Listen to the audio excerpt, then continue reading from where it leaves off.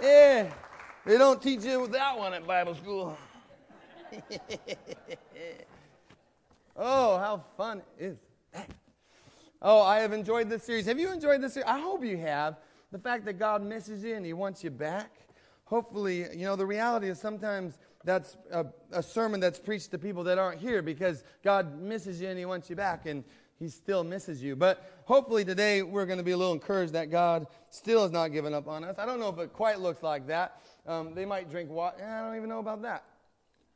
But you do need to know that God loves you. Every one of you here this morning, God loves you. And God also loves your friends. Be encouraged that God is still alive. He's not in the back corner shaking about everything that's going on in society today, wondering what's wrong with my world. No, He is pressing forward. He's moving forward. He's confident in His plans and His purposes. And His will be done on this earth as it is in heaven. So I just want to encourage you in that. God is not dead. He surely is alive. Hallelujah. I wanted to share this thank you card from Jonathan Moore. Jonathan Moore, many of us have supported him to make it down to California for his missions trip down there. Pretty much the whole summer doing incredible things down there. This is what he says to you. I hope you can receive this as encouragement and love from Jonathan. He says, Dear LifeSpring Foursquare, thank you so much for your support this summer. It has been such a blessing to grow up in such a generous and loving family. I'm always encouraged and edified whenever I return for a weekend. Thank you for taking my family into the church and continuing to love and support them. You all have been a constant reminder of what it looks like to live in service of Jesus Christ through service you provide to your community. I thank God for everything He has taught me through living amongst you. I want to encourage you all to live continuously like Acts 2 Church. Continue to grow in fellowship as believers and seek Jesus in all aspects of your life. Praise God for LifeSpring being in Milton, Edgewood area. Thank you all for your support. Love, Jonathan Moore. Amen. Amen. Yeah, absolutely.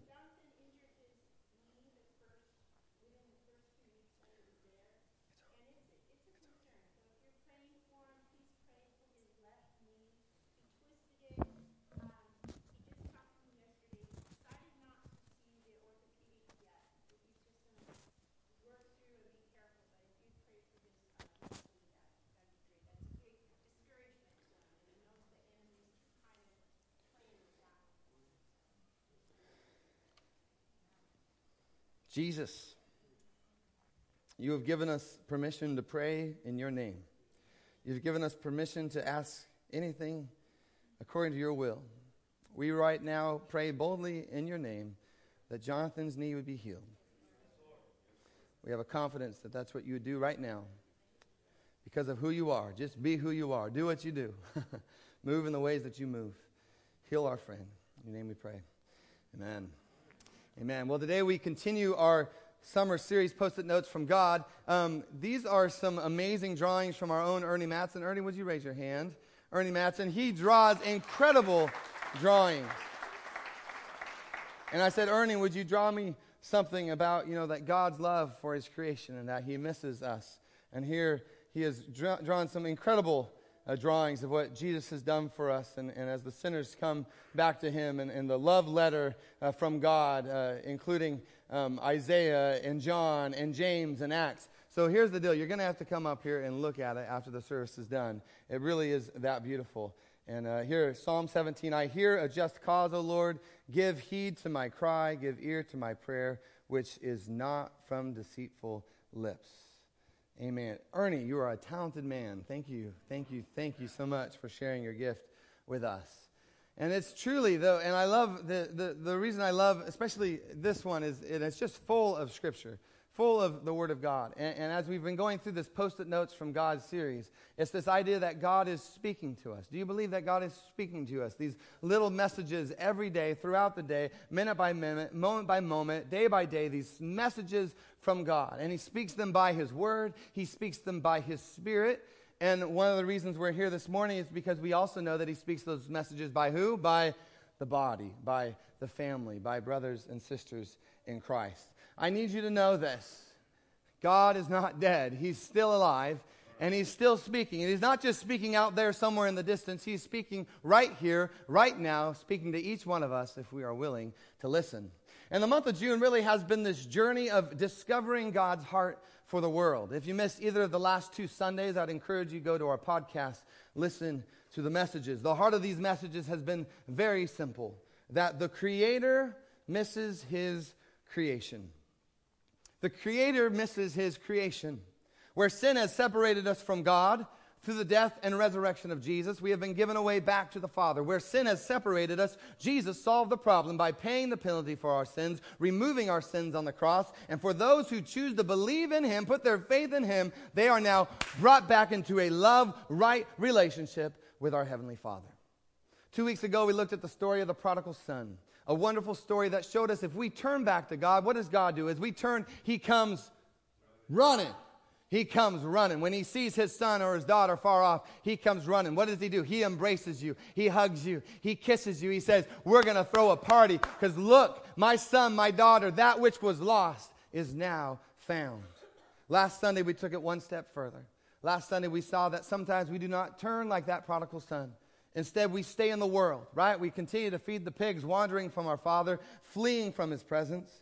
But we saw how our Heavenly Father is the hound of heaven. You remember that? The hound of heaven. And His strong feet surely follow us, as the poet Thompson writes. We saw the story of the shepherd where he leaves the 99 to go after the one. We saw the story of the lost coin where he turns on the lights. He sweeps the house. He looks diligently for that lost coin. We see that Jesus diligently seeks us. And it is a really good thing to know that our God is really, really good at pursuing us and finding us. Hallelujah. Amen. Now, the past 2 Sundays have been an opportunity for us to look inward. And I think that's healthy, to look inward, to identify and evaluate areas in our life where we are that prodigal son, where we might be that lost coin, where we might be that wandering sheep. But today I want to broaden our thoughts and our perspectives a little bit wider and greater beyond ourselves. That we might look at God's love, His pursuing love, His passion for our loved ones, His passion for our family, His passion for our friends, His passion for the world. But before we go any further, let's pray. Lord Jesus, it is good to be in your house this morning. Wow, it is incredible to know that you are here. One thing remains, your love. Your love never fails. Your love never fails. Your love never fails. We thank you, Jesus, for your amazing love. In your name we pray. Amen.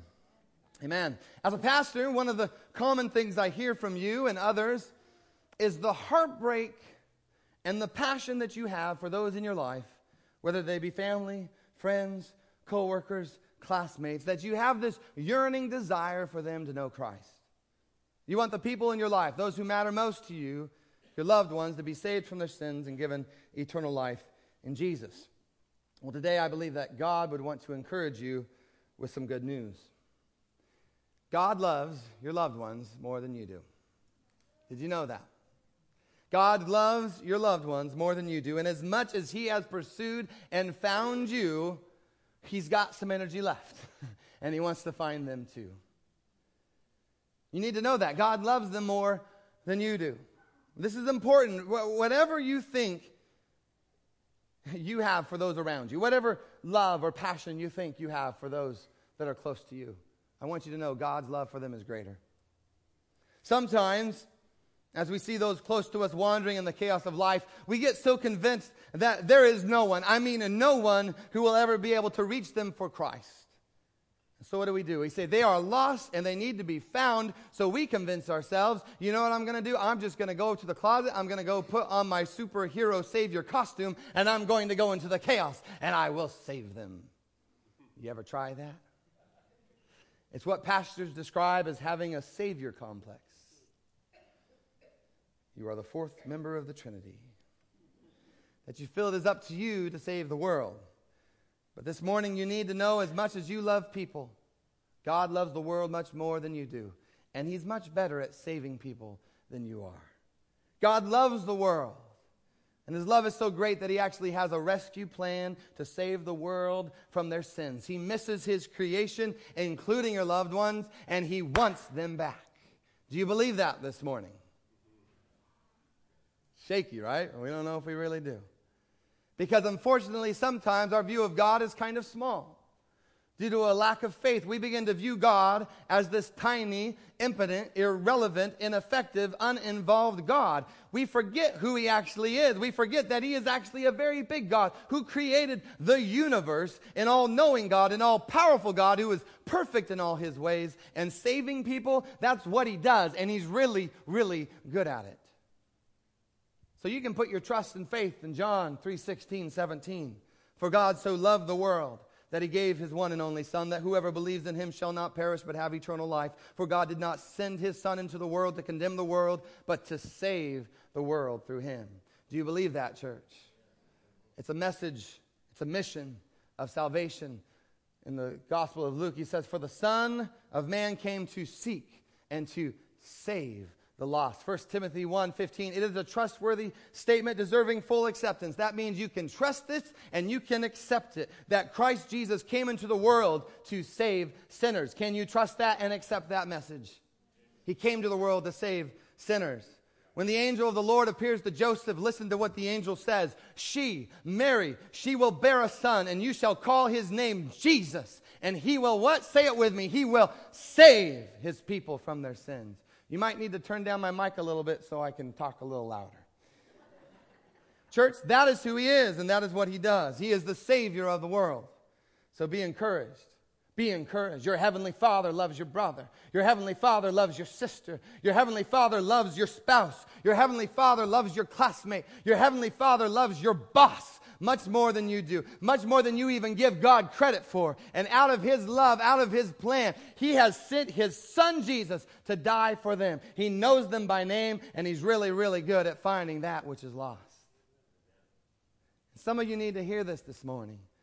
God still saves. He is still the Savior of the world. One of my favorite songs says that Jesus is the great Savior King. But remember, and this is important, especially for some of you that have been Christians a long time. Listen up, Christians. Listen up, Christians. He is the Savior, not you. Now, as Christians, we understand we do have a part to play in God's salvation plan. We learn from Scripture that we are God's representatives on this earth. 2 Corinthians 5:20 says, we are therefore Christ's ambassadors, as though God was making His appeal through us.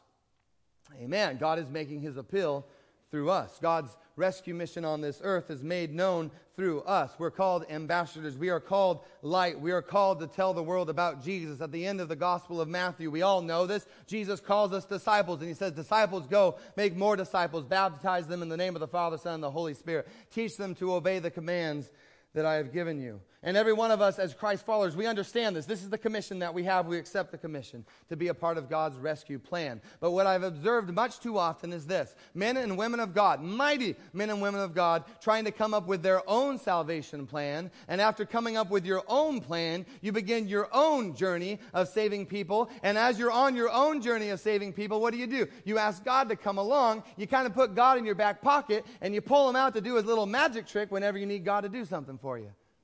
You ever tried that before? This is what I'm going to do, and this is how I'm going to do it. Oh, no, I need God to help me do what I want to do and how I want to do it.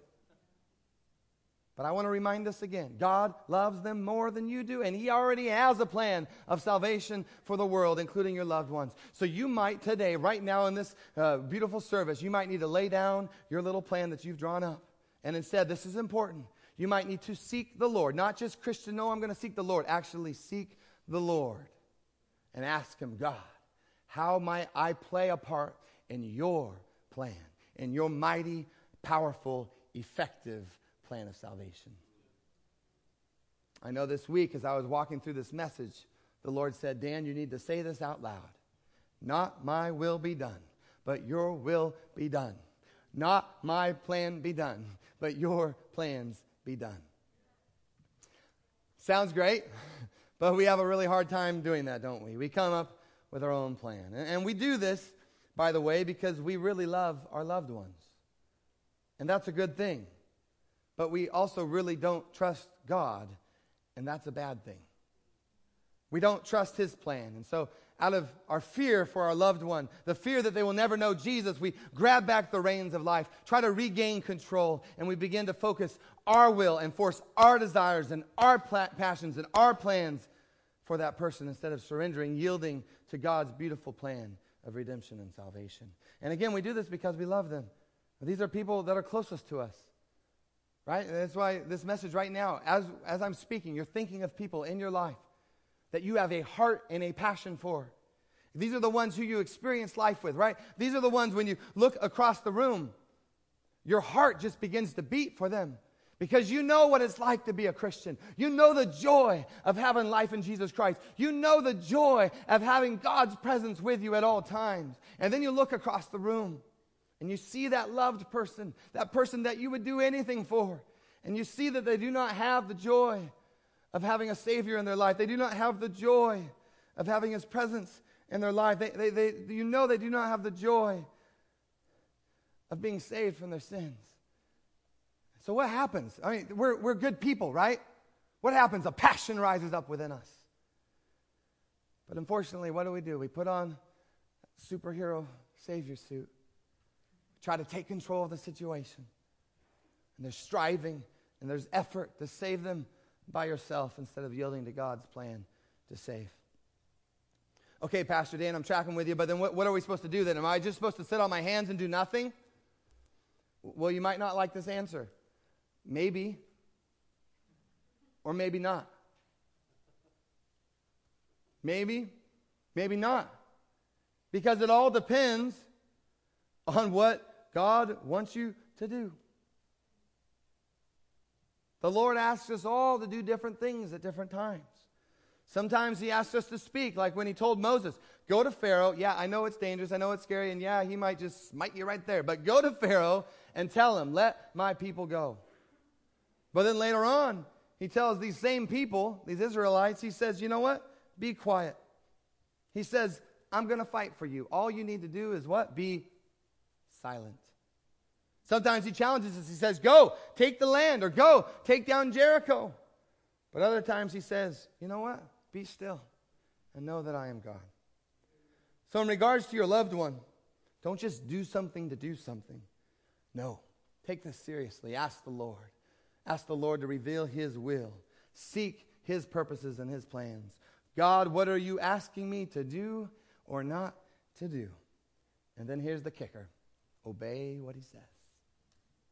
But that's easier said than done. And again, since they're our loved ones, we often lose patience with God. You ever lose patience with God? Absolutely. Have you ever lost trust that He actually loves our loved ones, feeling as though we're running out of time, and so we take back control of the reins, put on the costume, give it our best shot at accomplishing our plan? We've all had experiences of how that plays out. I know I've done this so much in my own life. We force our plans upon our loved ones, and more than not, it doesn't go well, right? It goes downhill, and it goes downhill fast, and we blame this on family dynamics, right? Oh, well, you know, family. Family will be family. But the problem is much of how we engage with our unsaved family and friends, it's not flowing from the leading of the Holy Spirit. Instead, it's awkwardly flowing from human emotions. It's flowing from our flesh, where our words and our actions with our loved ones, they come from a place of fear, of worry, of anxiety, and stress. But Pastor Dan, I say the things I say because I love them. And this is true. You do love them. I believe you. In those situations, I believe you. You are operating from a place of love. But it's not a love that is always in step with God's love.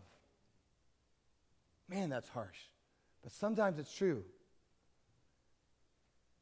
Remember, God loves them more than you do. God made them. God created them. God misses them, and He wants them back.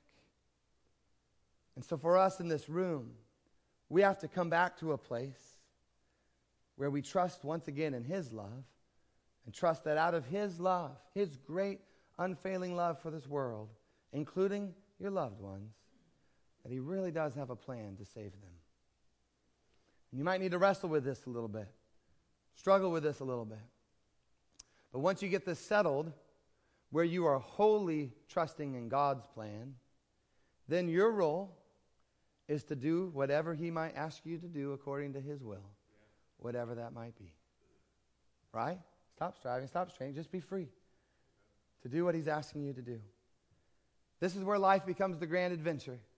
For anyone that is living the Spirit-led and Spirit-filled life, it is a beautiful life where we wholly trust God with our lives. Because aren't there just so many unique and creative ways that the Lord has called us to be a part of His salvation plan? Have you noticed that God is so creative in the ways that He reaches people? And so maybe He asks you to send a text or give a phone call or clean the house or wash your car or give some money. Who knows, right? There's countless things, numerous things that He might be asking you to do or not to do. But be free. Let the Lord lead you. Church, if you want to be a part of God's salvation plan for this world and His plan for your loved ones, we need to grow up in listening to God and actually obeying His plan instead of our own. Trust in the Lord. Trust in the Lord. Trust in the Lord. Trust that God really loves and misses His creation and He wants them back. Hold on to 2 Corinthians 5:18.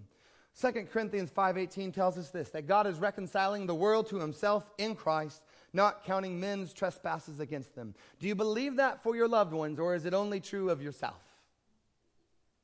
See, God's heartbeat and God's mission is to reconcile the world to Himself, including your loved ones. Ponder upon that verse. Do you believe that verse?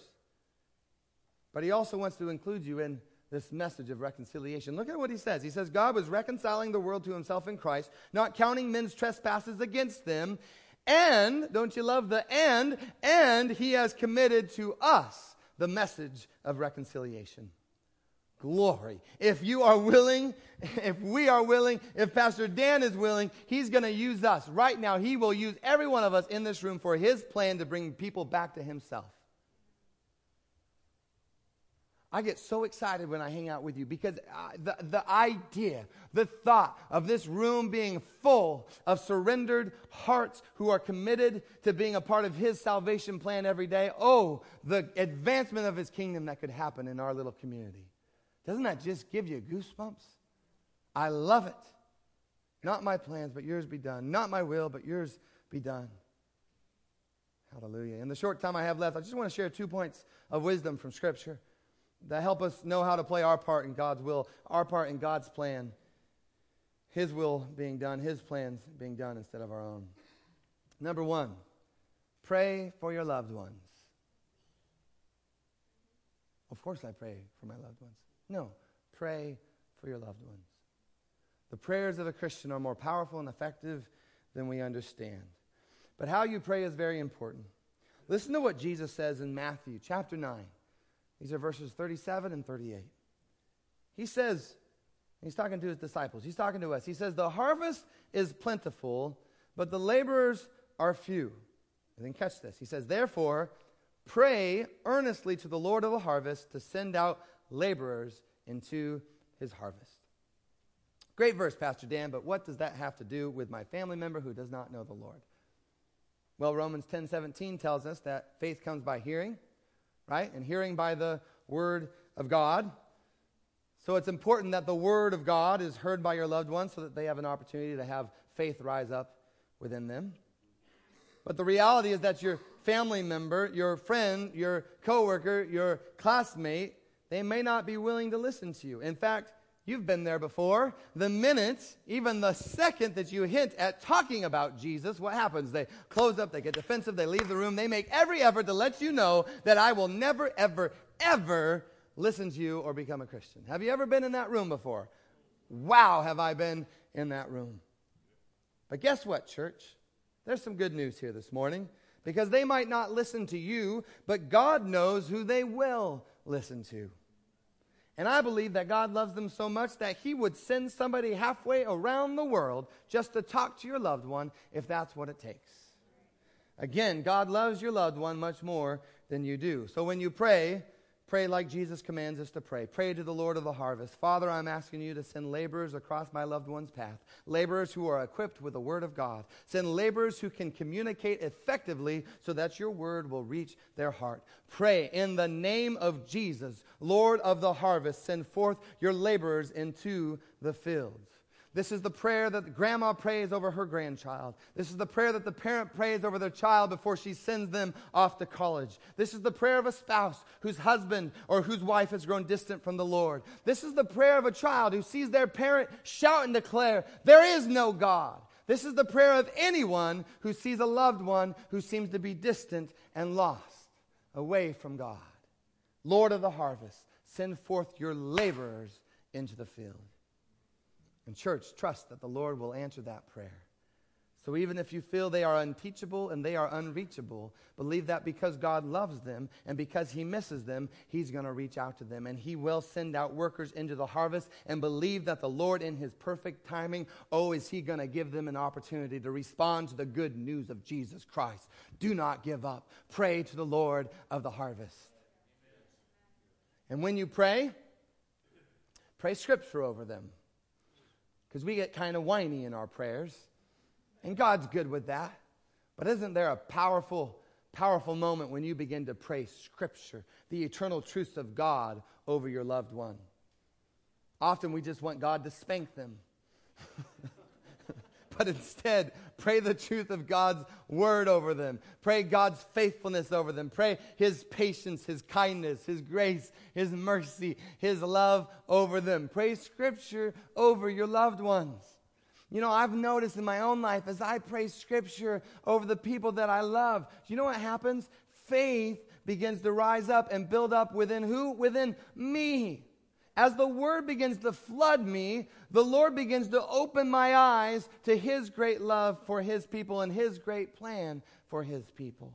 So pray through Scripture. And this is also what happens. As you pray through Scripture, guess what? Your heart begins to be conformed into the image of Christ, and your heart begins to be moved into alignment with the heartbeat of God. Have you ever been there? And it's like, wow, your eyes are open. You actually will start bawling too, right? Because you'll see the lost, and you'll see God's passion for the lost, and your heart begins to beat with that passion.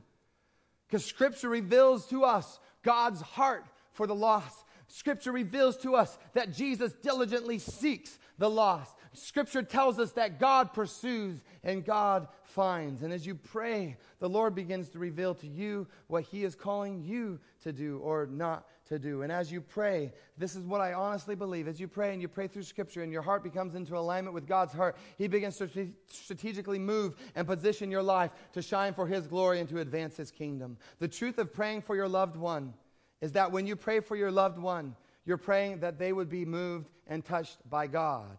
But often the greatest miracle that happens is that you are moved and touched by God. Praying for your loved ones, it draws you closer to God. Pray to the Lord of the harvest. Send workers to your loved one. Pray Scripture over your loved ones, but also pray that your heart and your attitude might be in alignment with the heart and attitude of God. So pray for your loved one. And then I want to finish with this. Be prepared and ready to give an answer for the hope you have in Jesus. Amen. As you depend on God and His plan of redemption, His plan of salvation for the world, remember His plan does involve us. His plan is accomplished through you and through me. Listen to the Scripture. It's a beautiful Scripture. It comes from 1 Peter chapter 3. Always be prepared to give an answer to everyone who asks you to give the reason for the hope that you have. And I love to include this little part at the end because sometimes we forget it. But do this with what? Say it with me. Gentleness and respect. So in your life, with your family and your friends, with your coworkers, your boss, your classmate, it's hard to keep hope alive. It is. Let's be honest. We're humans with a lot of emotions, and it's hard to keep hope alive when all they seem to do is ridicule you and mock your faith or get defensive when you bring Jesus into the conversation. We've all been there. But as much as it feels that way, I want to encourage you. They are watching you. They are observing how you live your life, how you handle the difficulties of life, how you walk through hardships, trials, and pain. And even though they might give you the cold shoulder for years, even decades, there is a good possibility that a time will come when they will ask you about your faith. And in that moment, with gentleness and with respect, you're going to be able to share the good news of Jesus Christ with them. I've asked,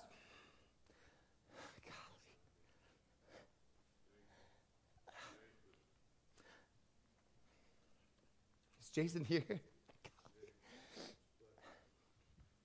I asked,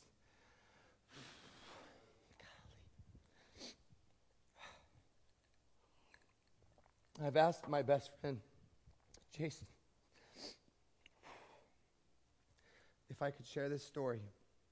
And he's been gracious enough to let me share it. Jason and I have known each other since 7th grade. And we've had our highs, we've had our lows, we've had our ups, and we've had our downs. But we had a really big up in 2001.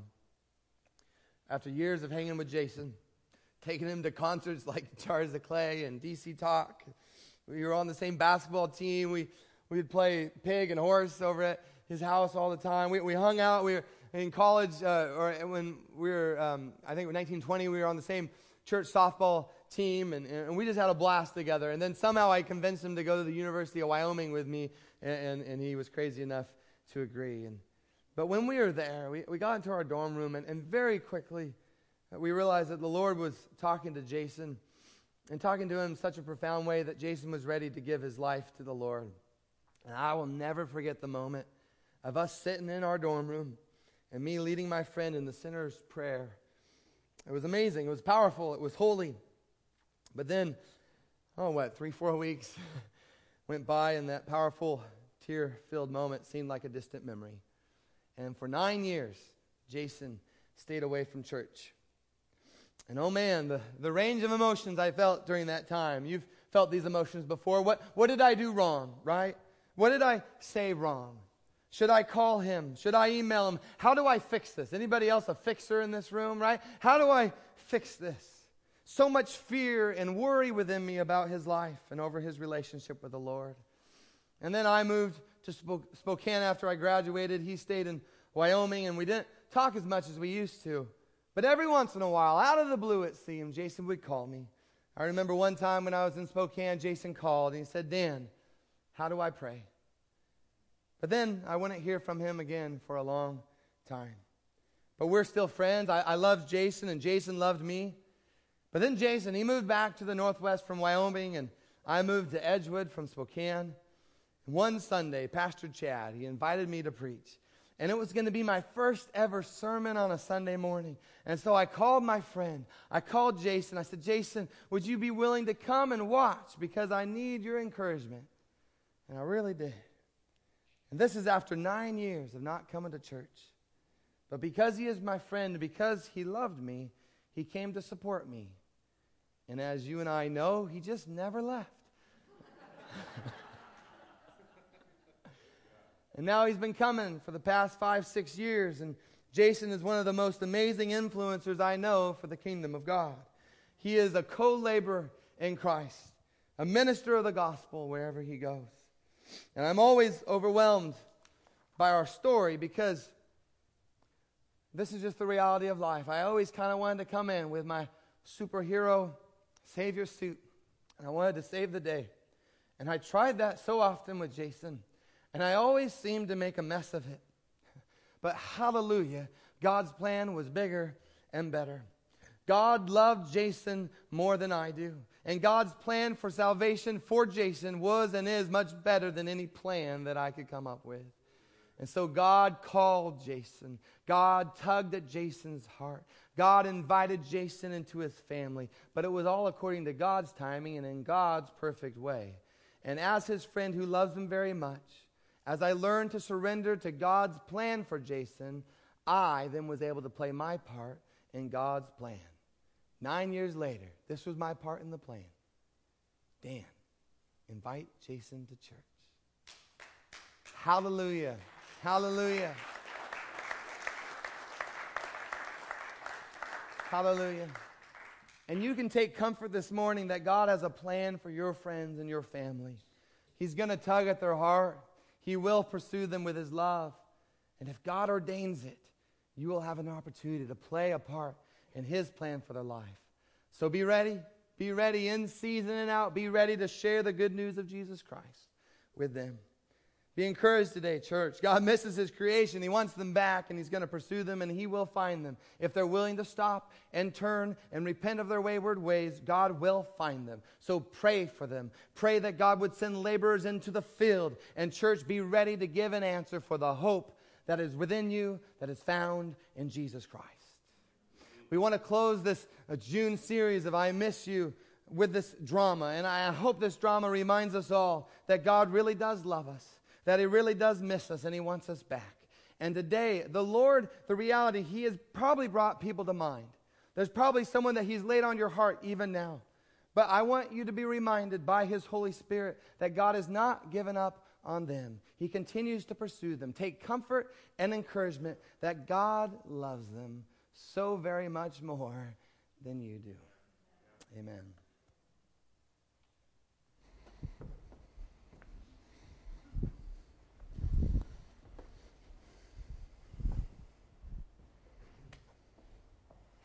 Do you ever get tired of your average day-to-day boring existence? I know I sure do. Or I should say, I did. So I decided to do something about it. You see, conventional wisdom says that you live your life, and as you grow older, your parents pass away and leave you what they had left, an inheritance. I'm sorry, but that's just not good enough for me. Come on, give it to me now so I can really enjoy it. So I went straight up to my dad and I said, I want what's coming to me. Yeah, my youngest son comes up to me and he actually says to me, I want what's coming to me. Oh, all I can think at that moment is, oh, you want what's coming to you? I'll give you what's coming to you. I brought you into this world and I can take you right out of it. And I can make another one just like you. But he's my son and I love him. So I said to him, if you think you can make a better life without me, then so be it. So he packed his bags, and the next thing I knew, I was out of there. Kiss that boring old place goodbye. There was a whole world out there waiting for me to discover it. So the first thing I did was... he got lost. Listen, I love him, but he's no Magellan. You know what I'm saying? In fact, I heard he had to ask for directions 4 times before he even got out of our dinky little town. That's not true. It was 3 times. And besides, one of those times I couldn't even understand what the guy was saying. I just nodded my head and left. If someone would have taken the time to teach me more about directions... Don't go there. Anyways, that's beside the point. The point is, I made it my way out of there and I started to live it up. I had it all. More friends than I knew what to do with. The best clothes money could buy. I was eating like a king. And the ladies? Well, what can I say about the ladies? I can probably say a few things about the ladies. They may have been women, but none of them were ladies. They were 2 ladies. Well, there was Connie and Sheila. They weren't really ladies. And Nancy and Becca. Yeah, I guess come to think of it, none of them were really ladies. Like I was saying. Oh, Miranda. What about Miranda? Now, she was a lady. Yeah, she was a lady of the evening. Okay. Never mind. So none of them were really ladies. But the friends, the food, the clothes, man, it was awesome until... he ran out of money. Oh yeah, right about the time went into this great recession. He ran out of money. I looked for work. I really tried. Everywhere I applied, they said you needed 5 years experience for an entry-level position. So I searched and I searched. Finally, I got a job as a manager. Well, not really a manager, but an associate. Okay, I was a bacon prep assistant. Which means? I took care of the pigs. Man, I couldn't believe my life had come to this. I'd wasted everything my father had given me. I didn't really have any money to speak of. No clothes, no food to eat, no place to stay. Sometimes it got so bad I would have eaten the scraps that I was feeding the pigs, but I couldn't. They wouldn't let me. And so I wondered, what was it like living so hungry day after day, in misery, day after day? Day after day. Day after day, I watched and I waited, and I ached in my heart like only a parent can ache. But I never gave up on him. I never gave up on him. I believed that one day he would return. I just knew one day it would happen. One day. One day it hit me. Back at my father's house, his lowliest worker was doing better than I was. They had food to eat, place to stay. They were living like kings. And so I started to wonder. What if he never comes back? What if I never see my son again? What if he never comes home again? Again and again, I ran things through my head as I made the long journey back to my father's house. I knew what I would do. I'd humbly ask him to hire me back as one of his workers. Couldn't ask for a handout, and I definitely couldn't ask him to take me back as his son. But maybe if I asked to work for him, just maybe he'd let me. Maybe. Every morning I would wake up and I would say, maybe today's the day. Maybe today's the day I see my son again. I'll be sitting here waiting, and I'll see him way off in the distance, making his long journey back home. Home. It's a word that describes so many things. Care, comfort, security, acceptance, love. All that, and I was just a few hundred yards away from it now. It's a beautiful day. I was sitting on the front porch, enjoying the cool breeze, and I looked off and I saw him in the distance. He stood up out of his chair and looked my direction, squinted his eyes to get a better view at me. I wondered what he was thinking. I wondered what he thought of me. Was he going to say, "I told you so"? I told you so. I told you so. Some of you would just roll your eyes when I would talk about my son, but I told you so. I told you that one day he would come back. I never gave up on him. I knew. I just knew he was going to be angry. The closer I got, I knew I made the wrong decision. So I just stopped. He just stood there. I couldn't move. I couldn't just stand there, so. He jumped. He actually jumped off the porch. I'd never seen him do that before. He was like a little kid all excited about something, and then it hit me. He was excited about me. So what did I do? You know what I did next? I ran. I mean, my heart was pounding, and all I could do was run to him. I'd never seen him run so fast. His arms outstretched to me as if to say, "Welcome home." Welcome home, welcome home. I just kept shouting it. I didn't know if he could hear me or not, but I just kept running and shouting to him, "Welcome home." And as I got closer, I could see the tears coming down his face. He was crying. Tears of joy. You know what my son did next? He jumped. I actually jumped. I was so excited, so scared that I jumped. And my father? I fell back. I mean, he's a big, strong kid. But I caught him, and I hugged on to him, and I held him, and I just squeezed him tight. He hugged me.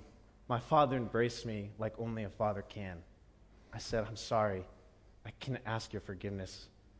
Can you call me your son again?" My son is back. Bring fresh clothes. Put shoes on his feet. Bring him a meal. No, not a meal, a feast. For my son will no longer be called an orphan. My son will no longer live as an orphan. He is home. All of our hopes have come true. I guess it was grace and hope that kept me going. I hope that my father would have mercy on me. I hope that in some way he'd take me back. I hope that I could be forgiven. Forgiven. Everything is forgiven. I'll never bring it up again. There's no shame. There's no blame. There's no anger. There's nothing but joy. For my son was lost, and now he is found.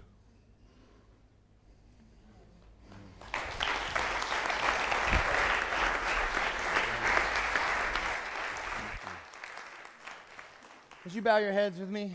Let's pray. Lord, I thank you so much for you, for this love of the Father, this pursuing love, this love that runs and embraces, hugs and kisses.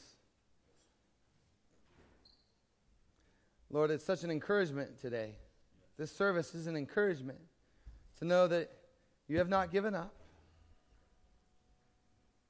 Some people say that you're slow in returning, but you're not slow. You're just patient. You're patient because you do not want anyone to perish. And you're patient with us, God. I pray for this room, Lord, that this would be a collective response of your sons and your daughters coming back to their Father. Lord, any area where we need to repent, may you work in that area right now. May there be a light that illuminates in the darkness. May we turn from our wicked ways. May we turn from any area where we've wandered or gone astray from your perfect plan and your perfect will for our lives. God, for those who don't know you yet, Lord, I pray that in this moment they might call on the name of the Lord. They might choose to believe in you, that you did die for their sins, that you did pay the penalty for their sins, and that if you turn and repent, that they can have everlasting life in your everlasting love. We thank you, Jesus, for that. Even now, and if that's you, just begin to speak to the Lord. Just tell him that you love him. Tell him that you want to accept his sacrifice on the cross. Tell him that you're ready to live for him. And the beauty of that is it's not just a neat little dialogue between you and the creator of the universe. It's actually a moment where he will make all things new. He will take you and you will be born again, regenerated, made new. Where the old is gone, the new has come. That as you call upon the Lord, he will save you. But he doesn't just put a Band-Aid on you. He makes you new. Even now, he can make you new. He can make you new. God's really good at making things new. That even now you can be born again, saved by the precious blood of Jesus. And for those in this room that have wandered from the Lord, the good news is that he is not here to condemn you. He is not here to shame you. He is not here to bring guilt upon you. The guilt has already been paid. The condemnation has already been paid. Jesus bore that on the cross. All you have to do is turn, knowing that he's already with you. He's already in you. And so if you're a Christian who's wandered from his presence, right now, he's just whispering, I'm with you. I'm here. I love you. I never left you. I never wandered away from you. And so, God, we thank you for your love this morning. As we sing and as we celebrate and as we leave this place and as we go into our week, Lord, would you remind us that you love us? But also, would you remind us, God, that you love our family? You remind us that you love our spouse. You love our friends. You love our coworker. You love our classmate. That, God, you love the world. And God, even though in our flesh and in our humanness, it is hard to keep hope. It is hard to stay positive. That, God, you are not weary. You have not grown faint. You are as strong as you ever were. You're as mighty as you ever was. God, you are still on your throne. You reign, and your kingdom will come on this earth as it is in heaven. And so I pray that you would pursue, that you would be the hound of heaven, that your strong feet would follow after our loved ones, and that, God, they would have the opportunity to say yes to you, God. We pray that you would send laborers into the fields, Lord. You would send workers into the harvest, Lord. That you would know, according to your plans and your desires, you would know exactly who you need to send into our loved one's life. Would you send them right now in the mighty name of Jesus? And Lord, would you also just, even now, equip us and prepare us that we would be ready to give an answer for the hope that we have in your Son, Jesus Christ.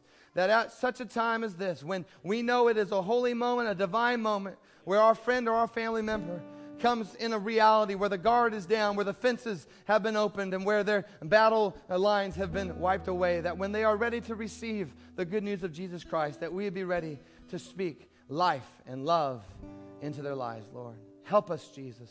Help us, Lord. I do not believe that my words right now are ineffective. I do not believe my words are wasted. I do not believe that right now at this moment we are wasting oxygen or wasting time. I believe this is the divine moment where eternities will be changed forever and ever as we see your will be done, your plans be done. We have a great expectation for your move, God, that you are moving even now as we speak. So God, have your way. Have your way. Your kingdom come. And all God's people said, Amen.